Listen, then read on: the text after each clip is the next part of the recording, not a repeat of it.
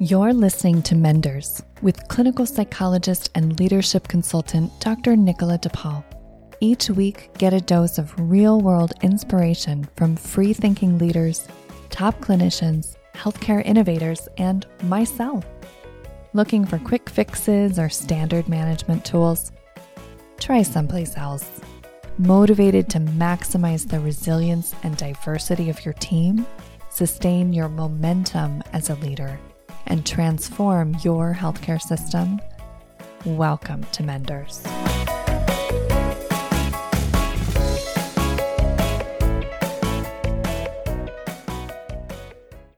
Menders, Season 2, Episode 4, Elevating Historically Underrepresented or Lower Power Community Members.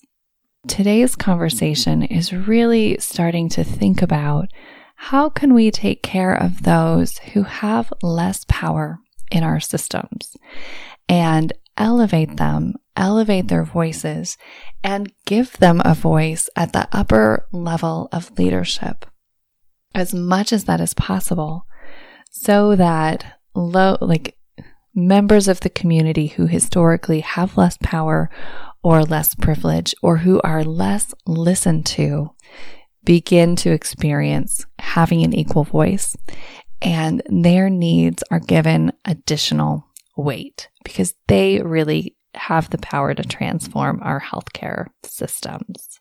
So I wanted to just share a couple of stories as we're thinking about this. But before I get into those, this is what I want you to be thinking about. Who in your community isn't at the table when you sit down to make big decisions? And it might even be simple decisions, how things work, daily functioning, how things are communicated.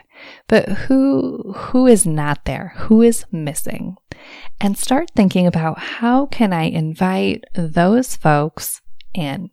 How can I create opportunities for these community members to share their stories, to share their concerns, to share their values, and not just to share those things, but to have those elements of who they are welcomed.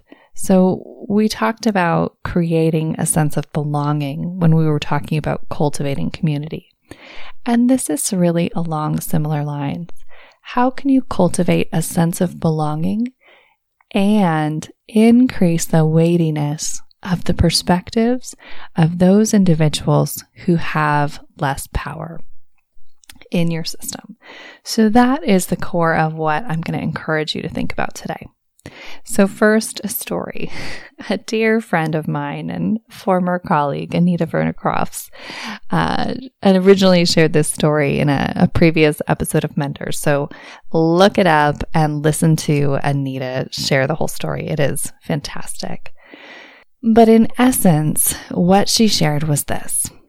There was a graduate student at the University of Washington who was concerned that the environmental services staff or janitorial staff, housekeeping staff, were not being given appropriate level of support and recognition, and also weren't necessarily being listened to by the greater university community.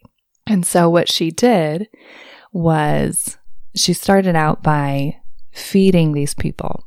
So just bringing them snacks or treats or something to demonstrate, hey, we see you. We value you. We see your presence. You are recognized as a core, integral part of our community. Hey Menders, if you're listening to this and you're a healthcare leader struggling to get a handle on the metrics that matter and you're motivated to improve employee engagement, workplace satisfaction, and overall well-being, listen up. Whether you have a tiny system or a large, complex department, there is a clear path you can take to go from burnout culture to cultural renewal.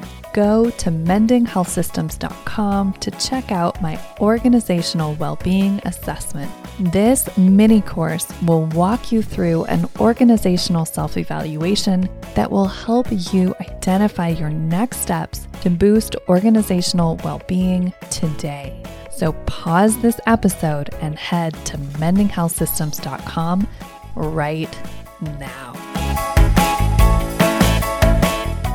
And then she moved on from giving them snacks. She passed out cameras. And this was right when COVID was starting.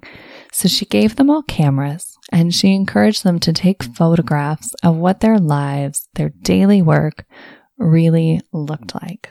And so the environmental services staff went about their day-to-day work, their everyday lives, but they started to document their experiences. And then after a while, the photographs were brought together in an exhibit for the whole university community to see. And the perspectives and the experiences of these environmental services housekeeping staff were elevated. And their experiences went from hidden to being placed on view. And I'm not saying that that is the same as giving these employees a leg up or reducing the hierarchy between environmental services and maybe other elements of the campus staff. But their concerns were more visible. Their humanity was more visible and their perspective was more visible. And that was powerful and maybe not sufficient, but allowing people to be truly seen and heard is what so many of us really want. And if nothing else, it's a starting place to create a really powerful foundation that we can build on. So keeping that story in mind, come back to this original question. Who is missing? Who is not at your table? Who's not there when you're making decisions? And who needs to be? And what can you start to do to create opportunities for these community members who might be less visible, who may historically have less power? And in our organizations, this could be any number of people. Could be our environmental services staff, could be our administrative or scheduling staff, could be our LPNs, whoever it is in your institution. Could also reflect people who come from historically marginalized or lower power identities. Whether that be racial or ethnic or religious minorities, whatever it happens to be.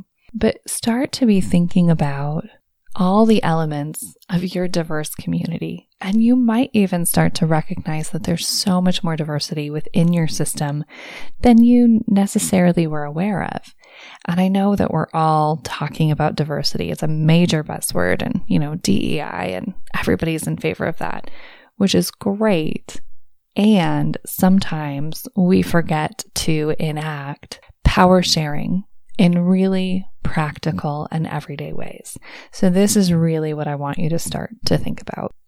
I recommend that when you're putting together a leadership team or when you're thinking about making any changes in your healthcare organization, you take the time that you need to figure out who is not at the table, at least not typically represented at the table, and build as diverse a community of decision makers as possible.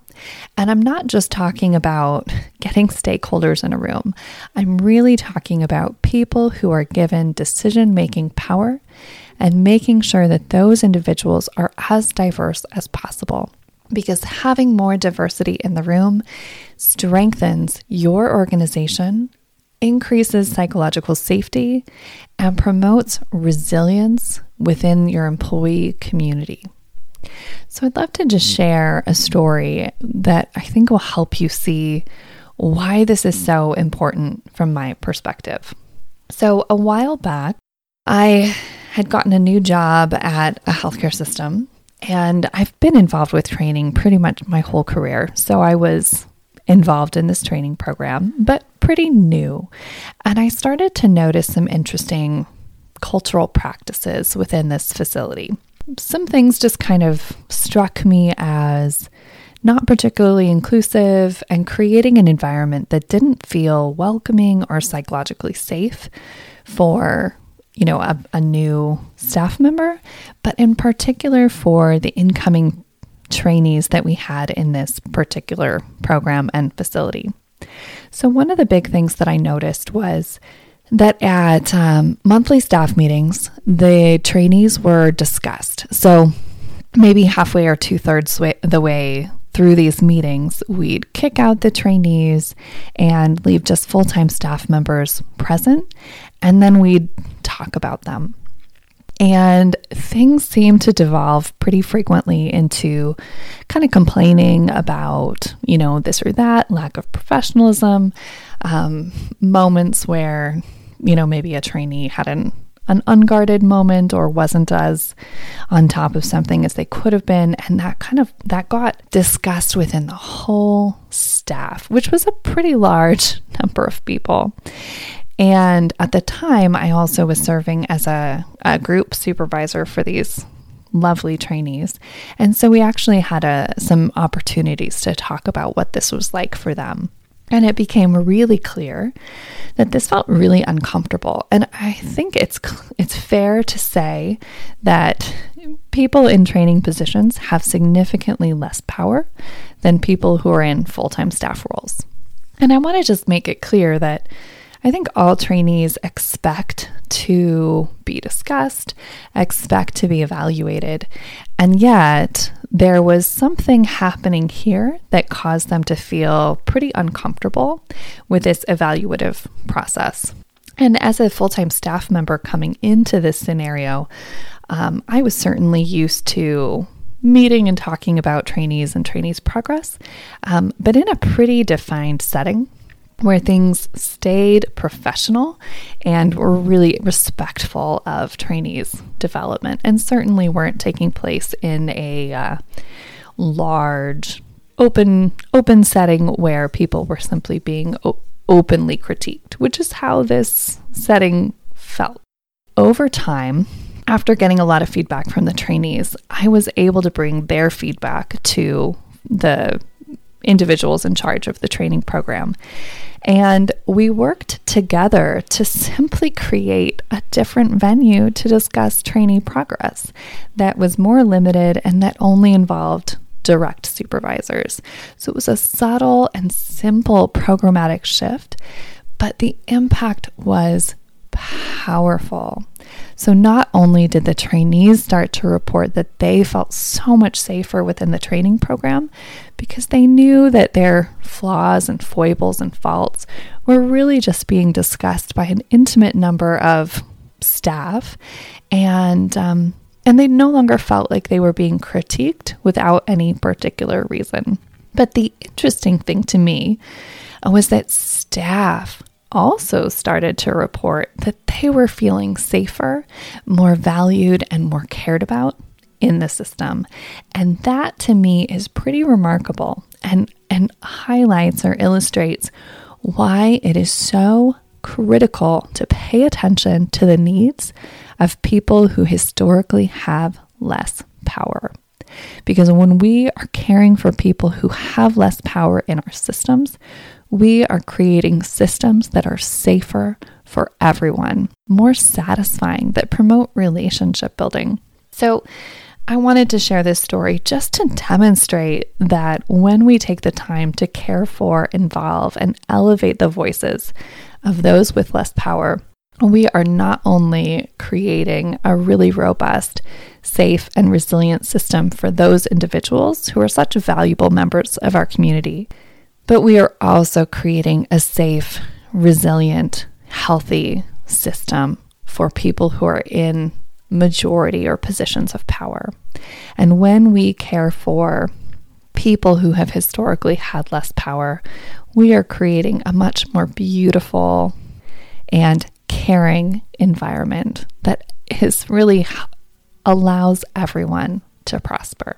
So I wanted to share another story. Another colleague of mine also shared this story on Menders, but Dr. Simha Reddy. So Simha was sharing that in his team, he works with primary care, in primary care, serving veterans who are experiencing homelessness. And one of the things that's really important to him is to make sure that every member of his team has an active voice. And this is especially true when processes are changed. So when they're trying something new, different, challenging, they're trying to improve the process. And he shared a story about how he went to his scheduler and wanted to know, like, hey, things aren't going so well. What is going on? And that was such a powerful moment because the scheduler was able to say, oh, these are some real challenges that we're experiencing. And these are some things that we're not talking about as a team, but that are really important and that are important to me and that are impacting my workflow. And by paying attention to the scheduler, they were able to really transform how their team was doing things in powerful ways. So from my perspective, when we start to pay attention to the folks who have less power, or at least who historically have less power in our institutions, we actually get far more creative solutions to some of the challenges that we're experiencing. When we're only paying attention to our perspective, we miss so much of the puzzle. So it's really important to slow down, to look at who's at the table, to ask who's missing, and then to invite those people in, not just to be present for the process of decision making, but really to share their perspectives so that their perspectives are given the weight that they deserve. And when they are present in that really engaged and empowered way, we all benefit because their creativity is so powerful. And I want to just make another note on this. I was talking to an administrative supervisor not too long ago, and she was sharing with me that no matter how many degrees she has, even if it's the equivalent of, say, the executive of a facility, her role is not necessarily seen as being equivalent to that of her peers who might supervise a different area that's considered to be perhaps more glamorous or more important within her healthcare system. And I don't think that her experience is unique, which is why I'm bringing it up. I think it's really important for us to recognize when our own biases, and maybe that's a bias towards education or towards a particular role or towards gender or, a cultural identity, whatever it happens to be, when we bring those biases into the room, they impact our decision making and how much of the whole of any situation or system we're able to see. And I don't want you to take my statement as meaning that you shouldn't have biases, which, ideally, sure, none of us would. But guess what? We're all human, and humans have bias. That's just the reality. We can't actually get rid of that. But what we can do is start to become more aware of our biases, of our implicit biases, and start to bring that awareness with us when we have these interactions, and bring that awareness into how we think about ourselves and the other people who are present in our systems. And that awareness of our bias allows us, really empowers us, gives us a springboard to interact in really different ways, to empower others, to share our power. And so that ultimately, that's what I would encourage you to do. I think for me, power sharing is really what this is about, because we're not able to create transformation when we hold all the power or all of the cards. It would be nice, but it's a very top-down approach that's ultimately very limited and far less creative. So when we let go, maybe let go of our attachment to particular outcomes, become aware of our biases, and start to engage with others in the system in a way that we're giving away, sharing our power, elevating their voices, and bringing them to the table, we can create really powerful and creative solutions that we'd never get to on our own. So take some time over the next week or so to really consider this. How might you start to change just a little bit to ensure that all members of your community are represented?